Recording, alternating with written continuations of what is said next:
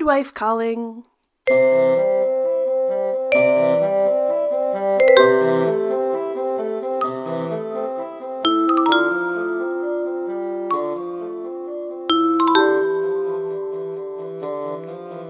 Well, hello and welcome to Popular Opinion, a Call the Midwife podcast. We are talking about every episode of Call the Midwife one by one, without spoilers. I'm Jan Moffat. And I'm Dr. Paul Moffat, not that kind of doctor. And this week we are talking about the 5th episode of Season 5 of Call the Midwife. This episode was directed by Lisa Clark and written by Harriet Warner. This is Lisa Clark's first episode of Call the Midwife, but Harriet Warner has written many an episode. Yeah, that's the name I recognize. Like most recently, the second episode of this season, which is the one where Sister Evangelina pushed the breast is best too hard and then left Nonotus to go get right with God. So, yeah, Harriet Warner has written tons. Yeah. Do you want to take us away on this episode, Jan? Absolutely. So we begin with our mature Jenny narration about moving into a time of science, data, and percentages. We see a couple, the Dollies, at home, with him measuring and weighing incense. Trixie leads Keep Fit, with Violet struggling with the exercises. Patrick and Sheila talk about chest diseases and lung cancer, while Timothy brings up their smoking. Mrs. Roseanne Dolly is examined by Sister Mary Cynthia, who offers her a pamphlet to ease her fears about illnesses babies can get. Later, when Fred and Violet exercise together, Violet injures her back, leading to her staying in bed for several days, Fred giving her a bell to ring. In Roseanne's home, she chats with the housekeeper, Mrs. Dash, and her husband Dennis, who is quite older than her. He is gentle and talks of feeling blessed. Later, she goes into labor with no one in the house. She calls Donatus, and Phyllis goes to help, but is delayed due to her car not starting. Delia is tasked with answering the phone. As Phyllis struggles to ride a bike, Delia talks to Roseanne through her labor and delivery over the phone before Phyllis can arrive. Delia is toasted at lunch for her excellence in helping, especially since she's not in midwifery, and Sister Monica Joan makes a joke about her working in male surgery. So, where would you like to start? We have the 3 plots through the whole... Oh, I guess 4. The 4 plots through the whole episode are Timothy and smoking, the Dollies, Fred... And Violet.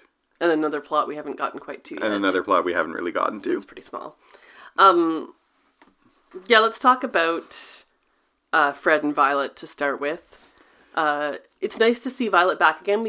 They got married and we haven't really had a plot around them quite yet. No. So it's nice to see their relationship again, and it's just them being cute, Violet being injured, and Fred doing his best to help her with giving her a little bell. Yeah, there's gonna be more to this story, yeah. But right now, the thing in this section with Fred and Violet is just when Dr. Turner's like, she needs a door, and Fred is so flustered and incompetent. Yes, absolutely. So, yeah. With a knob or without. And we have, it is flagging things for the rest of the episode. Mm-hmm. But despite being a doorman, Fred reads in this first section as despite being a handyman. Yeah. Fred reads in this first section as being well-intentioned but useless. Yeah, and exactly. Bring me a door. I don't know why. Why can't you just give her pills? It's to lie on. Oh, with a handle or without? It's to lie on. And he takes a door off of the hinges in his own home when, Fred, you're the master of scavenging. You go out in the street and find a door in, a scavenge pile, I betcha.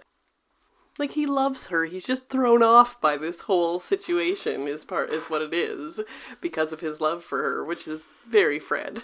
Yeah, I mean, not to, preempt too much, but just, this is setting up for us that Fred is well-intentioned, but well-intentioned does not mean competent. Mm-hmm. Yeah. Speaking of well-intentioned, Timothy brings up to Patrick and Sheila that, in the Lancet, which you've heard mentioned before, which is a medical journal, they're talking about links between lung cancer and smoking, and Patrick just kind of waves it off. And we can see the wheels turning in little Timothy's head. Not so little anymore. Yeah, we have long seen Timothy with a medical interest and reading the Lancet, which is very precocious of him to be reading the medical journal that his father reads. And they're like, don't you read the Lancet? We know that this is... But did you catch what he's reading in this first scene? He's reading Freud. He's reading Freud, which is also some extremely subtle queuing up for him for the rest of the episode. So he starts off the episode reading Freud. He's going to be psychologically manipulative this episode. Which they say later in the episode his age is 14, and as parents of a 14-year-old, this is very on brand in a lot of ways for a precocious 14-year-old to read something like this and employ it to manipulate their parents. You're right. Our kid wouldn't read Freud, but would read something. And would definitely manipulate her parents. Yeah. I don't know what else in terms of that plot, like most of this section is focused on the Dollies. Mm-hmm. So Roseanne, Dolly is the main character of this episode, basically. Certainly, she's our mom, and we spend so much of this episode wondering what is up with her. We do. And like having watched it twice now and having seen it a long time ago when I first watched it, there's just like, until you find out exactly what's up with her, there's just no hint of like, what? Something is up. And we see her illiteracy a little bit, that she's given this pamphlet, and later at home she's struggling to read it. Yeah. But they're fancy. Yeah. In a different way than we've seen many of the East End people before. It is like, as you say, this isn't the first time I've seen this episode, but like watching it as if it's the first time, it's like, what is going on? It's hard to parse at first what is going on. Like, is that even her husband's quite a bit older than she is, and it's not immediately obvious that he is her husband because she's in this fancy house. She's like going to appointments alone. There's Mrs. Dash cleans house. He's like, you spend too much time with me and Mrs. Dash, old people. And like, is he... But then their relationship is like clearly romantic in how they look at each other and interact with each other. And like, she's so anxious. She looks fancy. She's dressed and her hair is done up fancy. And even his like, even his job... It starts off with, like, the science in the future, and he's measuring things, and it's like, is he an pharmacist? Is he a chemist? He's measuring, I saw, it's frankincense, and the whole layout of his workshop looks more like a Renaissance apothecary than like a scientific chemist, while the voiceover is like, we were living in a scientific world. I'm saying this, like, not as a criticism at all. It's just so much about their whole deal is, like, mysterious. Yeah, absolutely. Absolutely. And, like, we usually give spoilers to the episode right off the top, so I don't think we need to maintain the mystery that, like, by the end of the episode, we know that she used to be a prostitute. She was abandoned and as a baby grew up in an orphanage, went to a life of solicitation and prostitution, and then found faith and her husband and a better life. But like none of that is at all clear until the third act. Yeah, exactly. He is the most gentle man we have ever seen. I feel like Dennis is so like soft-spoken and like, just everything about him exudes gentleness. Mm-hmm. And maybe that's a bit of a bias, I realize, as I'm saying it, because he's fancy. He's, well dressed in a fancier house with a housekeeper, and so you immediately think upper class, and you immediately think like he's a gentle gentleman. Yeah, But he is. not. Despite being professionally interested, I'm still not attuned enough to the minutiae of English classed accents to have even really noticed what his accent sounds like. Mm-hmm. So I don't know. I wish I could say something smart about it, but I didn't really notice whether his accent is obviously classed or It's not. different than the Cockney one. But, like, yeah, he's fancy, he's gentle, he's, like, clearly affectionate, and this is something that, like... But their affection is very reserved. True. Like, this is not, like, when you compare them to Fred and Violet that we see, like, their affection is very beneath the surface. And so does she love him? Is she just grateful to him? That's very unclear throughout the episode. So, But let's not get too ahead of ourselves. yeah, the reason I'm kind of wanting to dance around a bit, because in this section is, like, one of the most harrowing moments in all of Call the Midwife. I was, like, gritting my teeth tense, and I want to kind of... I just, like, don't want to jump straight to it, because I won't have anything else to say once I start getting into it. Well, I will say that I remembered when this episode started, I was like, oh yeah, I remember this one. This is where she gives birth over the phone. But I was really surprised at how early it came in the episode. I didn't remember that it wasn't the climax of the episode, it's the beginning of the episode. Yeah, my goodness. Yeah, this scene with... So, the thing about her giving birth over the phone, let's say a couple of things about it that are interesting and not the most harrowing part to me, which is, like, she calls, they're short-staffed at Nonnatus, so Delia has to answer the phones because there's no one else there. Phyllis heads off. The car won't start, so she's on her bike, and Delia... Not her bike. She's on a bike, yeah, you're right. We've never seen Phyllis on a bike before. Nope. I don't think we ever will again. No spoilers, but like based on her attitude in this episode, I don't think she's getting on a bike again. And Delia is a nurse, but she's not a midwife. No. So she is under strict instructions, like, don't do anything but answer phones. You're not to go on calls. You're not doing anything. Mm-hmm. You're answering phones because you're not a midwife. Mm-hmm.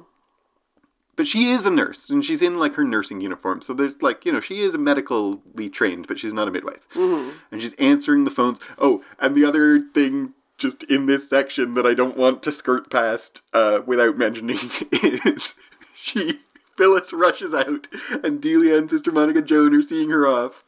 And then Sister Monica Joan, complete non sequitur, turns to Delia and says, "Our milk consumption has gone through the roof since you arrived. Your bones must have the strength of oxen." Like, what? I know, right? And Delia says, "I do like a milky brew." And that's the whole interaction. I know. I kept expecting later to, like, find out that someone's been drinking extra. You okay there? It's so funny. I kept thinking, like, maybe we'll find out that someone's been taking extra milk or stealing milk, but no, it just literally is like, Delia drinks a lot of milk. Probably because she's a lesbian, because that... sometimes I feel like... I didn't think of that, but is there some subtext? Lesbians in the audience, write to us and let us know. Or do you like a milky brew? I wonder... I mean, always, we've said this before, we watch Call the Midwife through CBC Gem, and there are cut scenes. There are, yeah. And so little scenes like this might not be plot relevant, but there might have been, like, another beat of this joke that we don't get. I looked through some notes.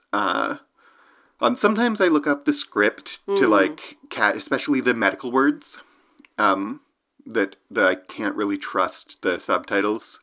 And there was little interactions in the script that weren't in the episode. Right, of course. But I didn't notice anything about the Milky Brew. But, like, that's what I can't go by it. It's so funny. It is a really funny moment. And then Delia... I mean, it speaks to Delia's strength. Physically may mirror her strength emotionally in this moment. And she is very strong in this moment. And it does also set up, like, a little interaction between Delia and Sister Monica Joan as the two who aren't trusted on clinical things. Mm-hmm. We get Sister Monica Joan saying that line, actually, that when Delia is on the phone when Delia is on the phone coaching Roseanne through labor, she tells Sister Monica Joan to go get Patsy, get Nurse Mount. And Sister Monica Joan says, "I'm not to be trusted with clinical matters."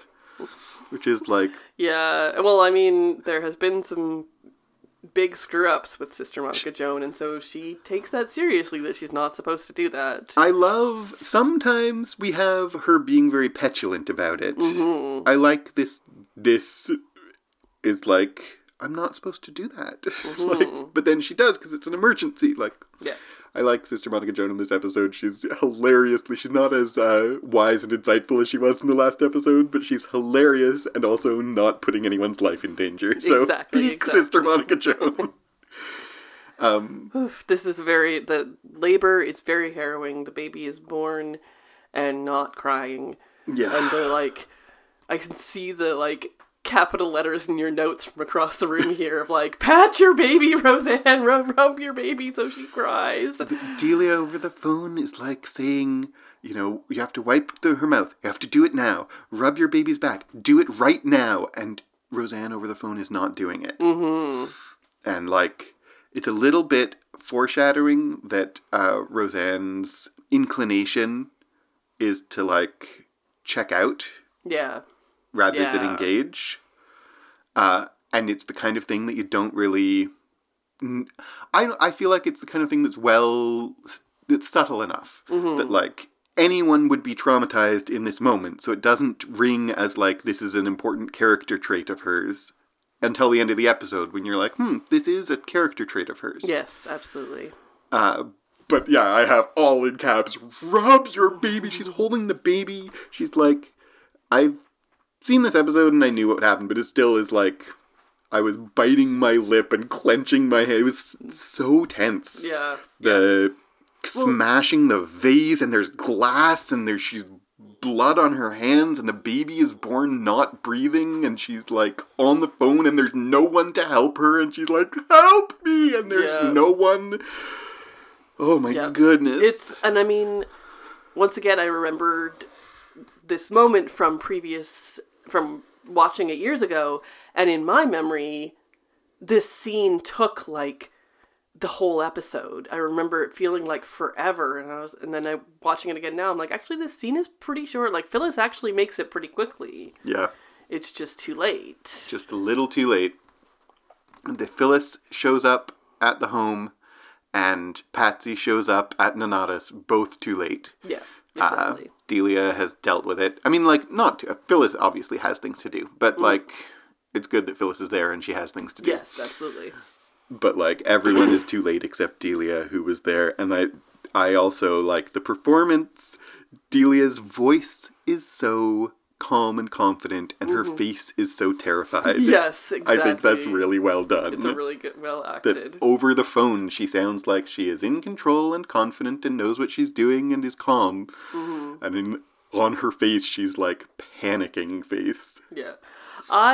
There's a moment Phyllis comes in and apologizes and grabs the phone and says like, "Thank you, Nurse Busby. I have it," and hangs up. And I'm like, how does she know that's Nurse Busby on the other side?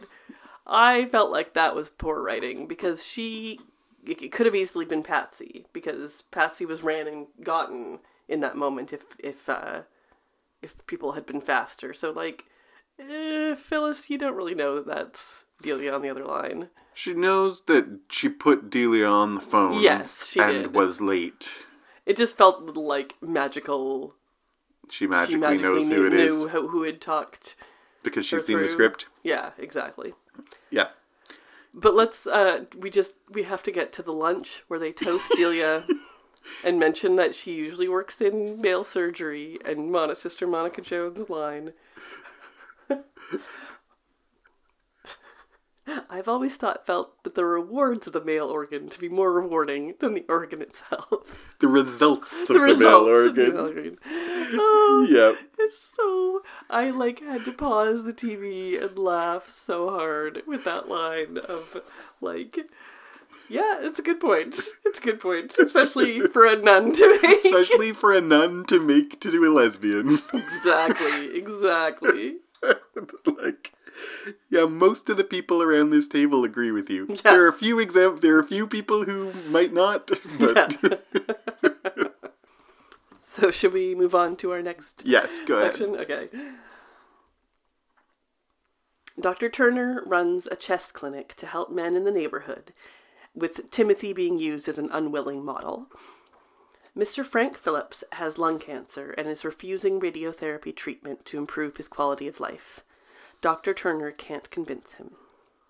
Fred cares for a bedridden Violet and offers to take on the shop, despite her protests. When he opens it, he is instantly overwhelmed by all the women's issues and enlists Barbara's help.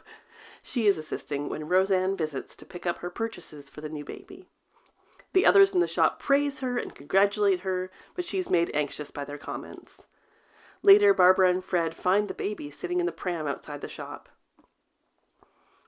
Phyllis brings Roseanne her baby and chats with her. Roseanne cries about feeling unworthy. Dr. Turner attends a post-mortem and witnesses a pair of lungs damaged by smoking. Timothy tries smoking and is caught by his parents, but he turns the tables back on them. Patrick resolves to stop smoking, and Sheila is dismayed to learn that she is also included in the stopping. Roseanne and Dennis struggle with her feelings about the baby and have still not named her. He leaves for work, and when Phyllis arrives, Roseanne has left. When Dennis returns, he says that she's likely with her mother. But she's not. Yeah. I mean, we, before anything else, she's likely with her mother. There's been twice now, do you have a female relative? Yes. And, the performance is, no, I don't. No, I don't. Yeah. But before we get to the dollies, Jan. Hey, Jan. Hey, Paul. Did you know smoking is bad for you? While I was watching this episode, our kid was in the same room, and it, came back from commercial to the part where Dr. Turner is looking at the guy's lungs, and our kid was like, oh, is this the episode again? I thought this was some kind of PSA against smoking. I don't know if she said the word PSA. I think she said commercial, anti-smoking commercial. And I was like, yeah, you're not wrong. It's necessary that we've had this doctor who smokes a lot, and we need to have him quit. But why does he need to go to this post-mortem to see these blackened lungs? It's I get it. On one hand, I totally get it. It's like any other medical discovery. Mm-hmm. One of the major plots of the season is the thalidomide. They didn't know it caused birth defects, and they had to discover that it did. Or last episode, they're oh, nuclear bomb radiation causes tumors. And that is news because they don't know. Yeah. And even if you suspect, you don't know. And people didn't know that smoking caused cancer until they did. Yeah. And this is the time frame when people did. So, it makes total sense. But it also is just, a little heavy-handed. A little heavy-handed. Timothy at the beginning, we didn't say, but my little note of Timothy at the beginning reading The Lancet is, my quote I've written down is, Timothy, smoking causes cancer, doy. Yeah, exactly. It's Timothy's attitude. And so he, we have the 1-2 shot on Dr. Turner with the anti-smoking as he sees the lungs, the disgusting lungs. And then he comes home to find Timothy smoking to scare his father straight. Yeah. Did you, Patrick and Sheila totally buy Timothy's manipulation.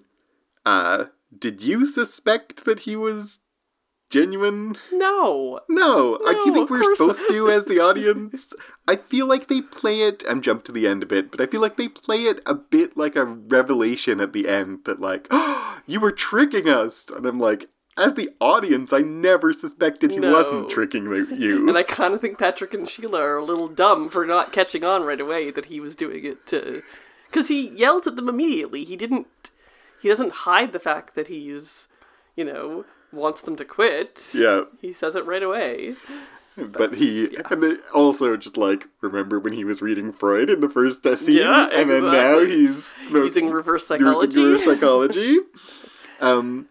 Also, while we're on Timothy, before we finish up the smoking, I just, quick shout out to Timothy in the chest, clinic, like leaning over, getting smacked on the back, like saying, I didn't agree to this. Yeah, exactly. Good moment. That poor kid. About smoking, though, Yeah. the other, like, Patrick comes in the middle of the night, like,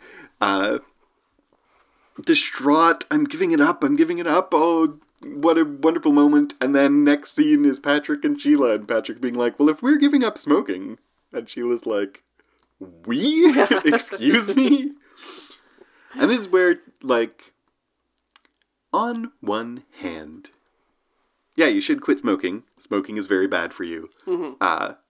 Definitely, Sheila, one cigarette is too many cigarettes. You should quit smoking. Mm-hmm. On the other hand, you can't decide for her, Patrick. Yeah, exactly. We're quitting smoking.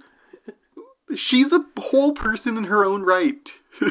She's not just an extension of you.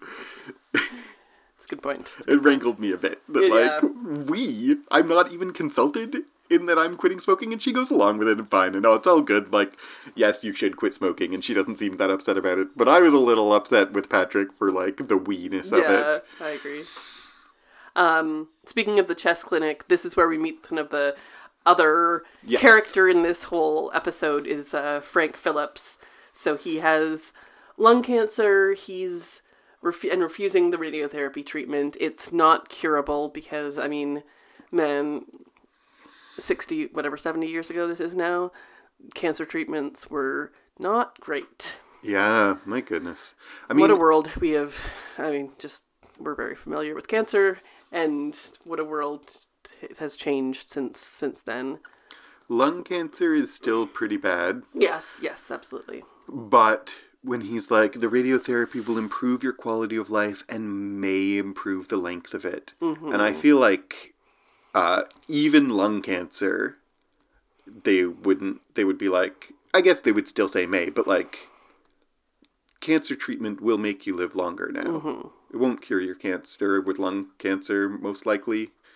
That's a really bad one. Mm-hmm. But like, there's nothing you can do. It'll improve your quality of life and maybe give you a couple of extra days-ness of this. Yeah. Yeah. It's, this is something we see on this show and in life in general. This idea of men not seeking out treatment because it shows weakness. Mm-hmm. And Frank not wanting his family, not wanting his wife to see him weakened, and he'd rather die younger, he'd rather die sooner than for his family to experience someone who isn't at his full capacity. Yeah. This is like a trope. I'll have more to say about it by the end of the episode, but at this point, it's something we see an awful lot in fiction and in real life. Like, I don't want them to see me like this. Mm-hmm. And like, okay. Yeah. I don't have a lot more to say about it right now. Yeah, we'll talk about it more at the end, I think. Do you want to talk about Fred? Oh, Fred. He works in the shop. Vi can't work in the shop because she's resting. I don't know if we actually talked to... No, we did. You said it in your recap, but like she's back spasm and she's laid out and she can't get up for like a week. So she can't work in the shop is the point. And so he goes down to work in the shop, and the first thing he does is a woman comes in and is like, I'm here I've got a fitting. And he's all playing the shopkeeper, and he's like, smashing! Remind me what kind of fitting, Brazier. And he like blanches. Yeah, exactly. And the other woman, I'm here for my monthlies. Your monthly what? Yeah. Oh, Fred. Which you had a wife and daughters. You should know roughly about what they mean. He figures out, but like he does. I think in his defense with the wife and daughters, like your monthly what beat O. Yeah. Whereas like he, if he was a bachelor, it might be your monthly what. No. Yeah, that's true. Shoe dropping. But yeah, he is uncomfortable. And he enlists poor Barbara as like, it's my day off. And I know, like Barbara. He strong arms Barbara into helping. I hope he at least pays her. Like, I doubt it. I doubt it. No. My assistant, on her day off, she's like literally working for someone else. But also the woman who's getting her bra fitted, like, is horrible, and she's horrible till the end of the episode. Is like Barbara tries to measure her, and there's just like musical montage of the shop, but like she refuses to like let Barbara get around her with the measuring tape. Like she's holding her arms out, and Barbara goes around her arms, and she doesn't move. She just frowns at her. So like this woman is pretty terrible. Yeah, she's rough, and by the end of the episode, we know that she's like kind of a jerk to everyone. Yeah. But we do see Roseanne come in, she's picking up the blue for the pram. The pink for the pram, not the blue. They put blue and pink on reserve. And the neighborhood people are all like, we heard, they don't actually even say what, explicitly, but they've heard that she gave birth without the midwife present, and so they're like, wow, you're strong, and we're proud of you, and you did amazing, kind of thing. And, motherhood, here's, my daughter and my granddaughter, and isn't it great? And Roseanne is just, like, overwhelmed by all of that. Any kindness that anyone displays to her is not something she can even accept. This is like, we talked about it last episode, that we have often the older women being like, oh, you're never gonna be happy again, haha. And this interaction has like a little pinch of that, but then the woman turns very kind and is like, you're not going to get a lot of rest, but it's all worth it, and they're going to love you, and you're going to do great, and what does she say? We heard about you, it takes some guts to do what you did, and it's going to be worth it. You'll be standing here with your own daughter, and you'll show her the way, and she'll love you. Like, she's so not being really kind. Being scary, and Mrs. Dolly looks very scared by all of this, and you are, I think, put your finger exactly on its kindness upsets her. We have, so she leaves the shop, and then when Barbara goes outside, she finds the baby in the pram that she's just gotten the cover for outside the shop alone. She tries to upset her daughter. She tries to abandon her daughter. She's very upset and unhappy for some reason we still don't know at this point. She, like, when Phyllis comes with the baby to bring the baby to her, Phyllis kind of comes assuming that she was absent-minded, or like, I don't think actually assuming, but kind of acting like she is assuming, giving her the benefit of the doubt, and Roseanne says things that are like, no, I chose to leave her. The ladies in the shop were so nice, I knew they'd take care of her, kind of thing. Oof. And she has that conversation with Dennis where he quotes Proverbs 3, verse 5, trust in the Lord with all your heart and lean not on your own understanding. And she says, I'm not real. And so we start to see, like, something about what is going on with her. We still, at this point, don't know what it is. And at that point, I was like, is this, like, some kind of arranged marriage? Is the baby actually his? Is like, what is going on here? It's the feeling like this is why kindness upsets her, not only the women in the shops, but also Dennis's, as she feels like she doesn't deserve it because she feels the I'm not real is so is such a profound line and sentiment, because she feels like the person that kindness is directed at isn't really her. Mm-hmm. And that's why kindness is upsetting, right? Absolutely. And we'll find out more in the next episode. Do you have more to say about this section?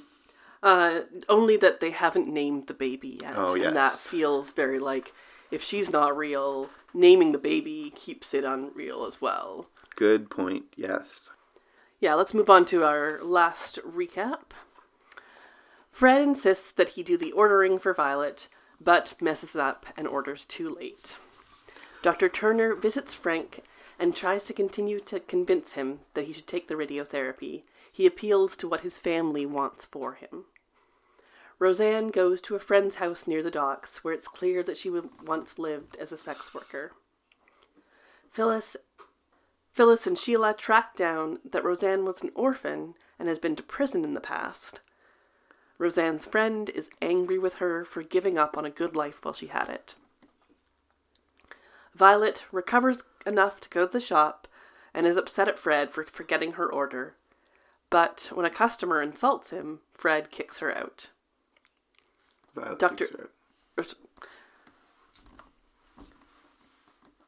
Violet recovers enough to go to the shop, but is upset at Fred for forgetting her order. But when a customer insults him, Violet kicks her out. Dr. Turner negotiates to get an ongoing chest clinic in Poplar, and is successful when he uses Timothy's tactics. Frank Phillips changes his mind about treatment when he reads to his children. Phyllis and sister Mary Cynthia find Roseanne and hear her life story. Phyllis shares her own story and helps to convince her not to abandon her baby. Roseanne returns home and names the baby Faith. Fred and Violet reconcile, and it's sweet. Patrick and Sheila realize that Timothy's been reading psychology and he used it against them to stop the smoking. Lastly, mature Jenny narrates about how calculations and figures can only tell a fraction of our lives. We see Frank and his wife, Dennis and Rosemary, and Fred and Violet all loving each other. Aww. Let's start by wrapping up the smoking. Yes. As I squeak my chair. You won't hear the squeaking, but I'm going to leave in the talking about it. So, Patrick goes to see Mr. Stevens at the NHS. I don't know how this works. I didn't even know how I would look it up. But he's someone involved in funding, right? He's outside of his office. It says something about Poplar, so it feels like he's kind of the overseer of Patrick and other doctors in that area. And Patrick, of course, is the thorn in his side because he comes in. Yeah. I love he comes in and Mr. Stevens is like, "Oh, you again?" Yeah, exactly. Patrick is always agitating for more because that's what makes him a good doctor that we like in our community. Yeah. He comes in and Mr. Stevens says, "We gave you your chest clinic." Patrick says, "For one morning." Mm-hmm. And he convinces him to give him, what was it? The details. He asks for 2 mornings a month, and he gives him 1 morning a month, which is what he wanted. Yeah. So he gives him a morning a month chest clinic run by Patrick, who's going to look after your surgery while you're doing that. Patrick asks for a locum. Yeah, I had to look that up. It was like a substitute. Yeah, I was wondering if it was a term I had not heard before. I was wondering if you looked it up. But a locum is like a sub. It's particularly used for doctors or clergy. Mm. So you would, if you're a teacher, you would call that a sub. If you're a doctor, you would call it a locum, and it's someone to fill in as funded by the NHS. So yeah. Patrick can do the chest clinic, and the locum will run his regular practice for that day, so that he can the chess clinic can be not just a one-time thing. And all of that, they wraps up with him talking to Timothy about, like, I used your psychology technique. I asked for twice what I wanted, and they gave me half. And this is where, again, I think it's a little heavy-handed that Sheila and Patrick are both like, psychology? Oh, how interesting. And Timothy is like, twirl my little mustache. And you're like, guys, come on. The one line that I'm like, it's too much. There's that he's sitting on the floor playing with Angela and, talks about quitting smoking, blah, blah, blah, and he goes, you guys you're my world. I would do anything, you're my world. And I was like, really? A 14-year-old saying you're my world? Like, it's a lot. A 14-year-old saying you're my world in general, let alone to his parents. Yeah, like, as much as I, like, love Timothy, and he is a really good kid, and, like, he did lose his mother, which is a big deal, and so, like, he, more than, your average kid is thinking about death of a parent. Still, come on, guys. Like, Timothy is sometimes a bit much. And also, like, you can have all my pocket money. You're my world. I'm like, okay. Tone it down just a little. Yeah, that was what it was. You can have my pocket money. Like, come on, he's saving up for something. We've seen that for the last 2 episodes. Like, my kid is a really good kid, and they're not ever giving me their pocket money. And they're like, yeah. I am my kid's world. She would never admit it to herself or me or anyone, but I am. Exactly. I agree that sentiment is all very touching, and even the idea that he would give up his pocket money, I kind of think that is clear without him having to say it. Exactly. Yeah, it's even not so much that he wouldn't, that it's a bit saccharine, it's that it's subtext, you don't need to have him say it. Yep. Which is funny in this episode where so much of Roseanne and Dennis's story, like, we do get it spelled out right at the end, but for so much of the episode, they leave so much very mysterious and in subtext, and even at the end, a lot of it stays subtext, including, like, by the end of the episode, it's not subtext anymore, but just, like, the literal details of their life and his job and their interaction is very much, like, vague and subtextual, and that's fine. Yeah. I mean, his job is he sells incense. Yeah, by the end of the episode, it's not subtext anymore. But how much, like, their relationship with each other, like, he loves her, but also did he just rescue her? She loves him, maybe, but also is she just, like, seeking out a better life, but she also doesn't want that better life, so it's complicated, and that's good, I think, that it's complicated and we don't get all the answers, because what we see is just, as with this show, and the thing that we love so much about this show is it's just snapshots. Like, we have our main characters and everyone else in Poplar. It's just these snapshots and vignettes of their lives. Mm-hmm. And that can sometimes get annoying because, like, we meet these characters and love them and then we never see them again. But it also is what the show is about, is these vignettes of the East End, of Poplar, and what life was like. So I jumped to Roseanne and Dennis before I really want to, because I also want to wrap up, while we're talking about smoking, Mr. Phillips decides that he will take the radiology. And this is a small scene, like this is a small plot. It's probably not more than, 5 or 6 minutes of the whole episode is Mr. Phillips. But it is, he sees things differently. He's, like, reading to his son and... Well, and I think the key part of this is Patrick says, what would they want? Yeah. He's only been thinking about himself and not about his wife and children and what they might want, and that they might want a father and a husband for a little bit longer, despite being sick. And that his wife doesn't even know that this was an option. Patrick realizes, and we realize. By the way, it's not plot relevant, but, like, their baby is, like, the chubbiest cheeked baby I've ever seen. Okay, that's all. Poor Paul. I get at my work to see little chubby-cheeked babies all the time because I work in the children's library. And poor Paul is like, I like chubby-cheeked babies, but I never get to see them. No. Except for in TV shows. But he decides, he comes in at the end and is like, you can sign me up for radiology. I want to live longer. Yeah.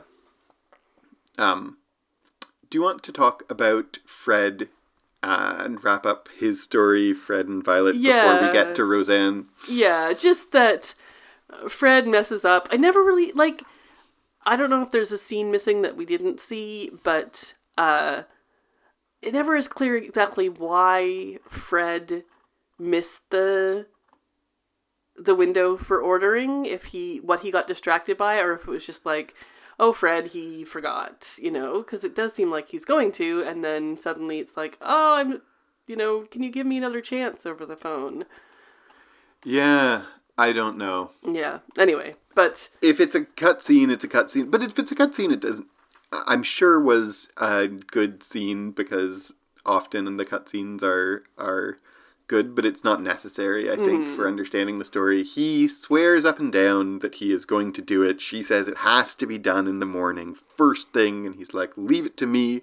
I'm your hubby dasher, and then he's very proud of himself for calling himself a hubby dasher. He says it twice. Yes, that's really which is cute. really cute, I think. Yeah.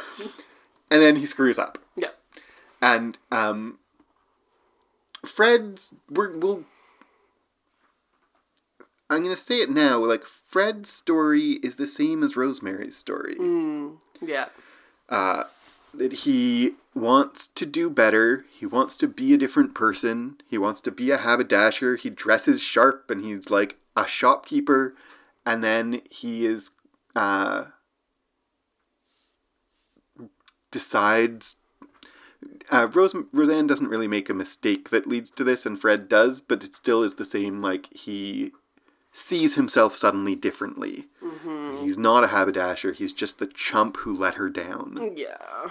And that line specifically is like, exactly, I'm not real. Right? He's in the shop, the stakes are less, but it's the same story. His past defines his future. He wants to be a better person for the people that he loves, and then he is kind of crushed by the impossibility of that he is who he is, and he's not good enough for her or his life or the things that he needs. Like, I find it so compelling the way these two stories are very different people in very different circumstances, but emotionally they're in the same place. Absolutely, absolutely. And Violet, much like every single one of us, you can insult the people you love, but when a stranger or someone who doesn't know them very well does, the wrath is going to come down on them. Yeah. So how dare this woman say bad things about Fred to Violet? She says, Mr. Buckle, he promises you the moon and you end up on Crisp Street. What does that mean? Crisp Street, I looked it up after seeing this because I was like, is this like some kind of metaphor or a real thing? Crisp Street is a literal street in Poplar. There's a market on it that still exists, actually. I found some old pictures from kind of around this time online of Crisp Street, which was kind of cool. It just seems like he promises you the same neighborhood you're already in. Or he promises you more. You end up in the same neighborhood you end up where you already were. And I love Violet's like, well, I happen to like Crisp Street. I like Violet is mad at him, as she should be. But then she's also defensive of him, and she says, you may be a chump, but you're my chump. Yeah, exactly. Before they got married, she had this moment of doubt in their relationship that she thought he was just marrying her to be a golden parachute or whatever. She's worked hard for her life and her shop, and it matters to her, and she doesn't want him to be a sponge. And then here, I don't think it's a shift exactly. I think it's a development. I don't care about the shop. It's what I had when I didn't have anybody. that's still her. But then she also is like, but don't ever go into my shop again. Yeah, exactly. Because my they're still shop. themselves. It's my shop. I run it. But I have you and we have each other and you're my chump. Yeah. And I like Crisp Street and it's all very sweet. And he It is a screw up. Yeah. He did screw up. And, like, that's okay. Because she loves him anyway. You relate to this one? For some reason, I relate to the guy who screws up and people love him anyway. Especially screws up through forgetfulness and incompetence. Aw, sweetie. Promises things he can't actually do, and then when he doesn't pull it off, is like, like for example, saying, "Well, I promise we'll record Call the Midwife this week, or this week, or this week," and then suddenly it's 6 months later. Sorry, guys. Sorry. I put in just the like. I put a reminder on my phone to vacuum. I spilled some dirt and was in the middle of doing other things, and I was like, set a reminder for the evening. Did you ever vacuum that up? And then when the reminder came, I was like, shut up. I did vacuum it up. That's true, you eventually did. Okay, let's get to Roseanne. Get to Roseanne, because it is the same. I said it's the same story we saw in the last episode. I mean, not the last episode, in the last section. Last recap, that whole speech about I'm not real, which is mirrored in the kinds of things that Fred says here. Mm-hmm. And in this section, we see the whole picture. Yeah. At last. Yeah, she goes to her friend's house. It's clear that she was a sex worker in the past, and her friend still is, and of course her friend is angry with her. Like, you got a golden ticket out of here. How dare you, like, come back and be like, I'm not worthy of that. Like, you have time to think about such things in your fancy palace, you know? Yeah, I didn't write down the exact line, but, like, what a life you must be leaving if you have time to think about whether you deserve it. Mm-hmm. Like, your worries are inconsequential to me, and yet they are real worries. Yeah. Like, I like that we get that perspective, and also, you don't understand, though. Yeah. I think her kind of redemption, or her changing her mind here, comes twofold. One, from her friend being like, do you think I would be in this life if I didn't absolutely have to be? Why would you come back here? Kind of thing. And then, I want things better for my daughter. Don't you want things better for your own kid? And then, of course, Phyllis coming and once again sharing her past and sharing this life that we keep getting little glimpses of through Phyllis, of poverty, of she was born out of wedlock and so her mother was rejected. She said, my mother's parents threw her out. Mm-hmm. We knew her mother was a single mother before, and we made assumptions about what that meant that turn out to mostly be true. Mm-hmm. Her mother's parents threw her out. She did anything she could to feed me. She doesn't say what that means, but anything she could, whether that's sex work or just working in shops and being insulted. It's like things she wasn't happy with and proud of. Doesn't matter what exactly it was. She did things she wasn't happy with and proud of to try to get Phyllis something better, and it worked. Yeah. Phyllis did get something better. Mm-hmm. I didn't see how that broke her, she said. Mm-hmm. This is, I love Phyllis's story here. Yeah. Hearing a bit more of Phyllis's perspective, and not just hearing it, it is really great to have this character be Phyllis. There's something, I think, very moving and effective in this show that they remember in a way that a lot of shows don't. And a lot of people in real life don't. They remember that, like, old people still had childhoods. Mm-hmm. Right? Yeah, absolutely. They do that with Sister Monica Joan, still thinks about her mother all the time. Mm-hmm. And Phyllis, like, she is still the product of her childhood. And so much in fiction, we treat like older people like they were born old. Yeah, absolutely. And so, like, I feel like this is so much more moving and effective coming from Phyllis than if the show had imagined, you know, like, whatever, a Barbara character, because Phyllis is so, like, I've made a whole life. I can look back and it still matters to me, but also I can, tell you about, I'm not on my way out of this. I lived a life, you know, and continue to, like, not like her life's over. Yeah. But, like, I love her perspective and the show for putting that perspective on her instead of a younger character. Yeah. You know? And she goes back home and names the baby Faith, which is sweet because that's what brought her and her husband together. Yeah. We didn't talk, I kind of talked around, but I want to just dwell for a moment on, much like the I'm Not Real, what Roseanne says to her friend and what she says to herself and what she says to Phyllis is all about, like, I'm not good enough. Mm-hmm. I need to be good enough for this life, but I'm not. It's the same as I'm the chump who let you down. Mm-hmm. And it's the same as, like, when she tells in that conversation with Phyllis, when she tells her story of, like, I was in the orphanage and no one wanted me. I was abandoned and not wanted and not loved and not chosen. And I never made good choices. Mm-hmm. And how can I show my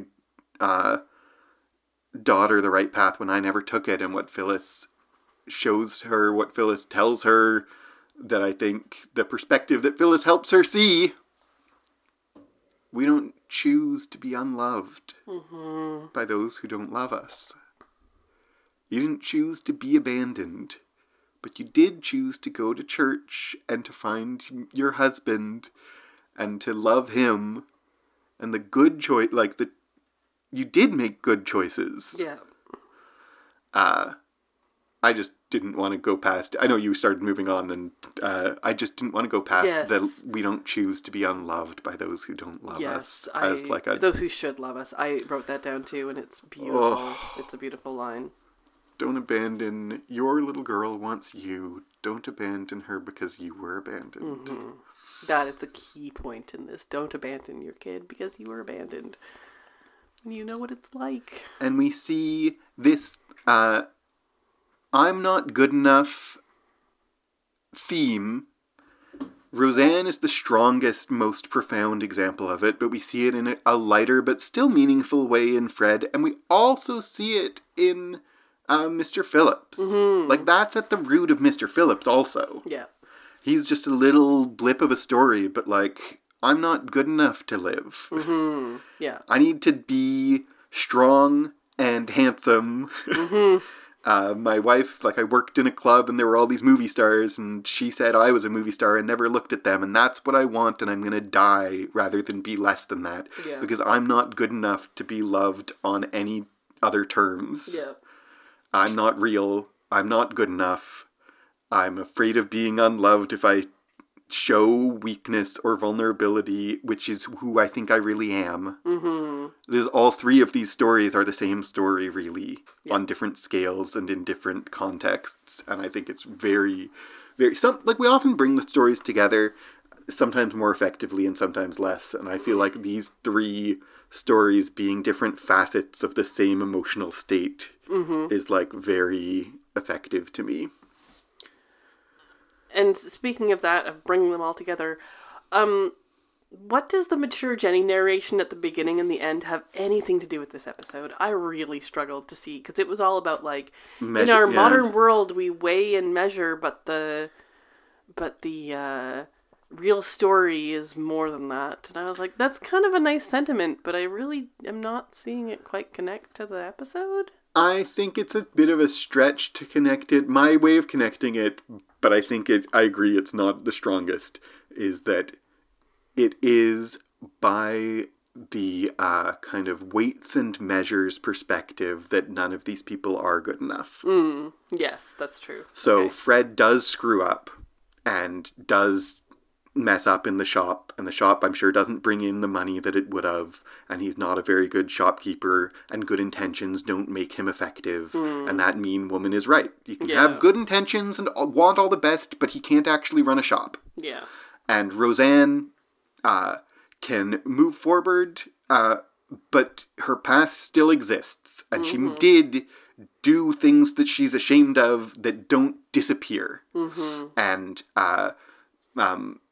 Mr. Phillips is going to be weak and decrepit and gross.